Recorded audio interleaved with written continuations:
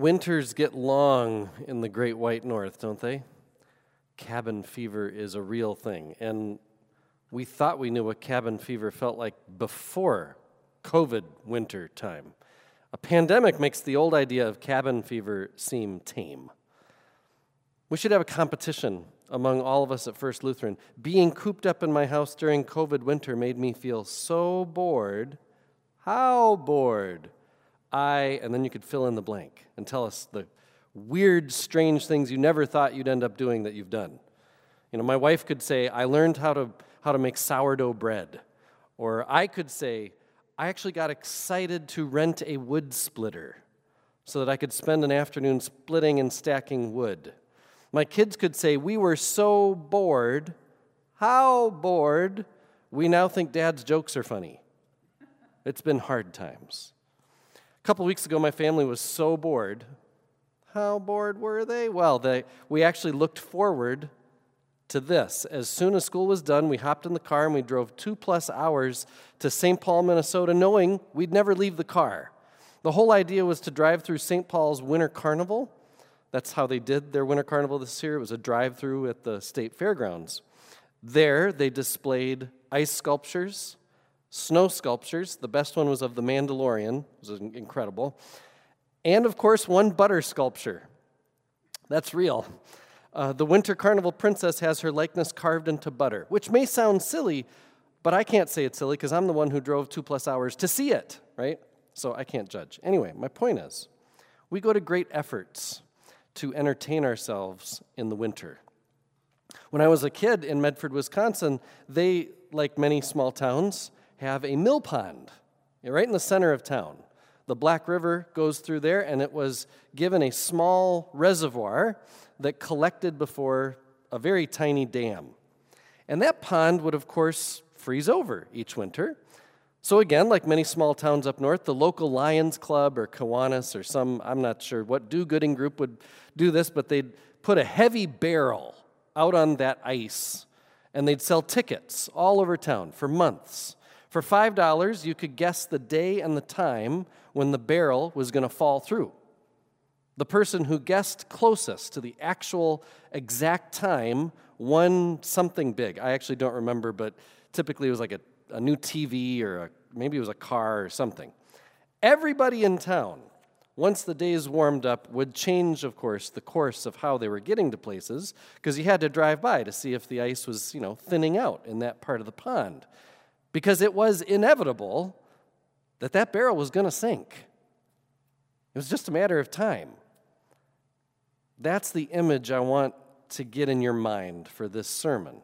It's a sermon about Jesus as he in his day was a heavy barrel.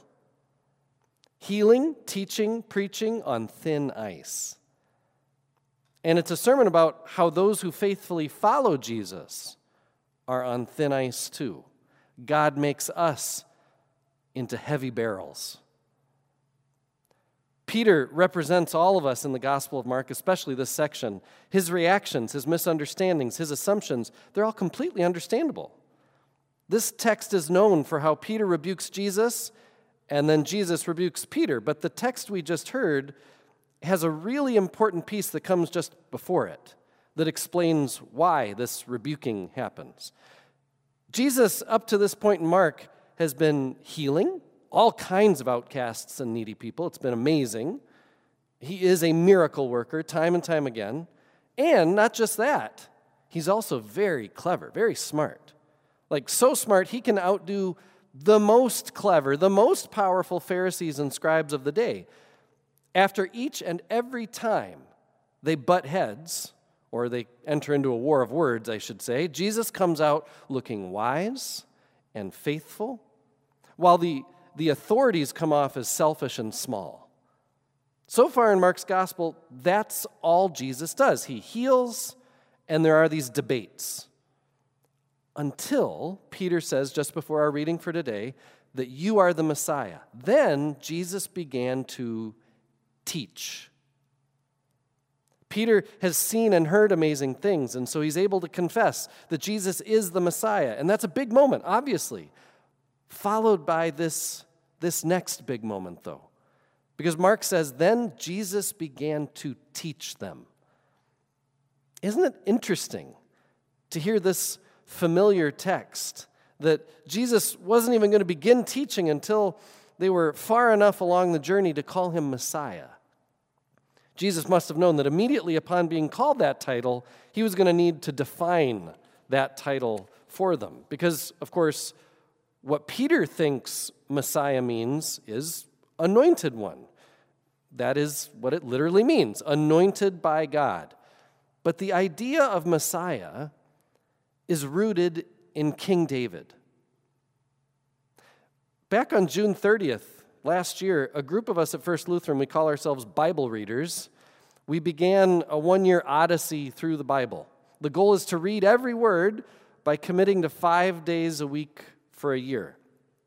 You can jump in midstream if you'd like. Right now, we're deep into Kings and Chronicles, and we've read a lot about a couple decent kings, and then way more about way more not-so-good kings. Right now, we're in the parts leading into Elijah and Elisha, the prophets. And one of the reasons I really like being a Bible reader is I get to see the connections between the Hebrew Bible, what we call the Old Testament, and our New Testament that typically we're more familiar with. That John the Baptist, for example, is described as wearing camel's hair and looking kind of wild and wearing a belt around his waist and eating grasshoppers. That image of a prophet is built on the Old Testament's description of Elijah. And so the Hebrew imagination, well, for us, it's like, what do you see or feel when I say someone is presidential? I mean, there is no one picture in the dictionary of what a president is supposed to look like or be like, but each of us has ideas in our mind's eye about what presidential means, right? Does presidential mean the person has to be a certain age or a certain height or a certain gender or a certain weight? Is she or he supposed to sound a certain way? Is there a certain gravitas that is supposed to come with being presidential? Messiah strikes similar kinds of sights and sounds in the Hebrew imagination. And that image is rooted in their perception of King David through the stories they read that are about King David. Did times get tough for David, the anointed one, the Messiah? Yeah, sometimes. But overall, the idea is that an anointed one, a Messiah anointed by the Lord, would be favored. Favored beyond what anyone can describe. Peter, when he says, I think you're the Messiah, and then Jesus doesn't say he's wrong, Peter's thinking, well, I'm in for a pretty cool ride. I mean, lucky me. This is going to be kind of great. Peter thinks Jesus is like a majestic monument who will stand very securely on a hill, almost like a revered object. But we know Jesus is a heavy barrel on thin ice. And that's what Jesus has to tell everybody. So he tells them that the Son of Man must undergo great suffering, be rejected by the elders, be killed, after 3 days rise again. And Peter's reaction is our reaction. Like, that can't be right. Messiah, you're a wall, an impenetrable wall. You're a fortress no one could ever take. You're the water that breaks through the enemy's rocks. You don't go suffer, die, and rise. What are you talking about? And that's when Jesus rebukes Peter, because Peter doesn't understand it yet. He's in the process of being taught. And Jesus' lesson is this: my mission is not to stand securely on some hill for everybody for me to just look at. My mission is to heal. My mission is to call out corruption, to turn the powers of this world upside down. The marginalized shall be brought in, and those who are already in need to be humbled for their own sake. I, Jesus, have not come to be some monument that will be celebrated by the powerful. I've come to lift up the lowly, heal the sick, make the blind to see, offer grace to all. And that's going to disrupt the powers that are. My work will upset the authorities. They will use their law and order against me. It's just a matter of time, because I'm not going to stop. I'm not going to dial down my ministry of healing and wholeness for all when the powerful few get upset that I love the powerless as much as anyone else. I am a heavy barrel on thin ice. It is just a matter of time. And then Jesus turns from his disciples and he calls the whole crowd in. And he says he wants to teach everybody. If any want to become my followers, be a barrel on the thin ice of this world with me. For those who want to stay safe on shore and try to be a monument that others are impressed by, they'll never truly live.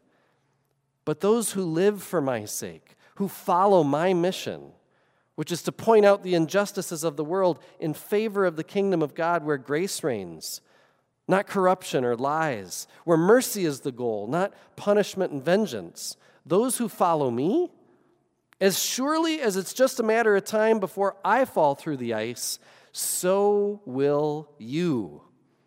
And in so doing, you, heavy barrel, will be tied to me. Sink with me, and we will rise together. That's the invitation. He just lays it out there that this world only offers thin ice for us Jesus-following heavy barrels. Start talking about the injustices of our nation and see how respectfully powerful people respond.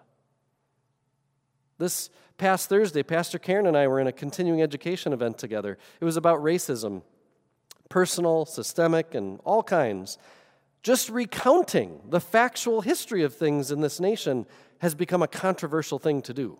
I mean, talk about thin ice. Vaccinations, there's another topic that gets pretty thin. Or whether we need to, as a church, keep loving our most vulnerable neighbors by staying safe at home. Oh, there's a lot of thin ice. And so many of us think the church is simply supposed to steer clear from all these thin ice spots. Just stay where it's safe. We just want the church to be a source of comfort. And it is, of course, for sure. But the comfort comes from knowing that no matter how heavy my barrel is, no matter how thin the ice is, when I fall through, not if, when, I will rise again with that first and heaviest barrel, Jesus. Thanks be to God. Stay heavy, my friends. Amen.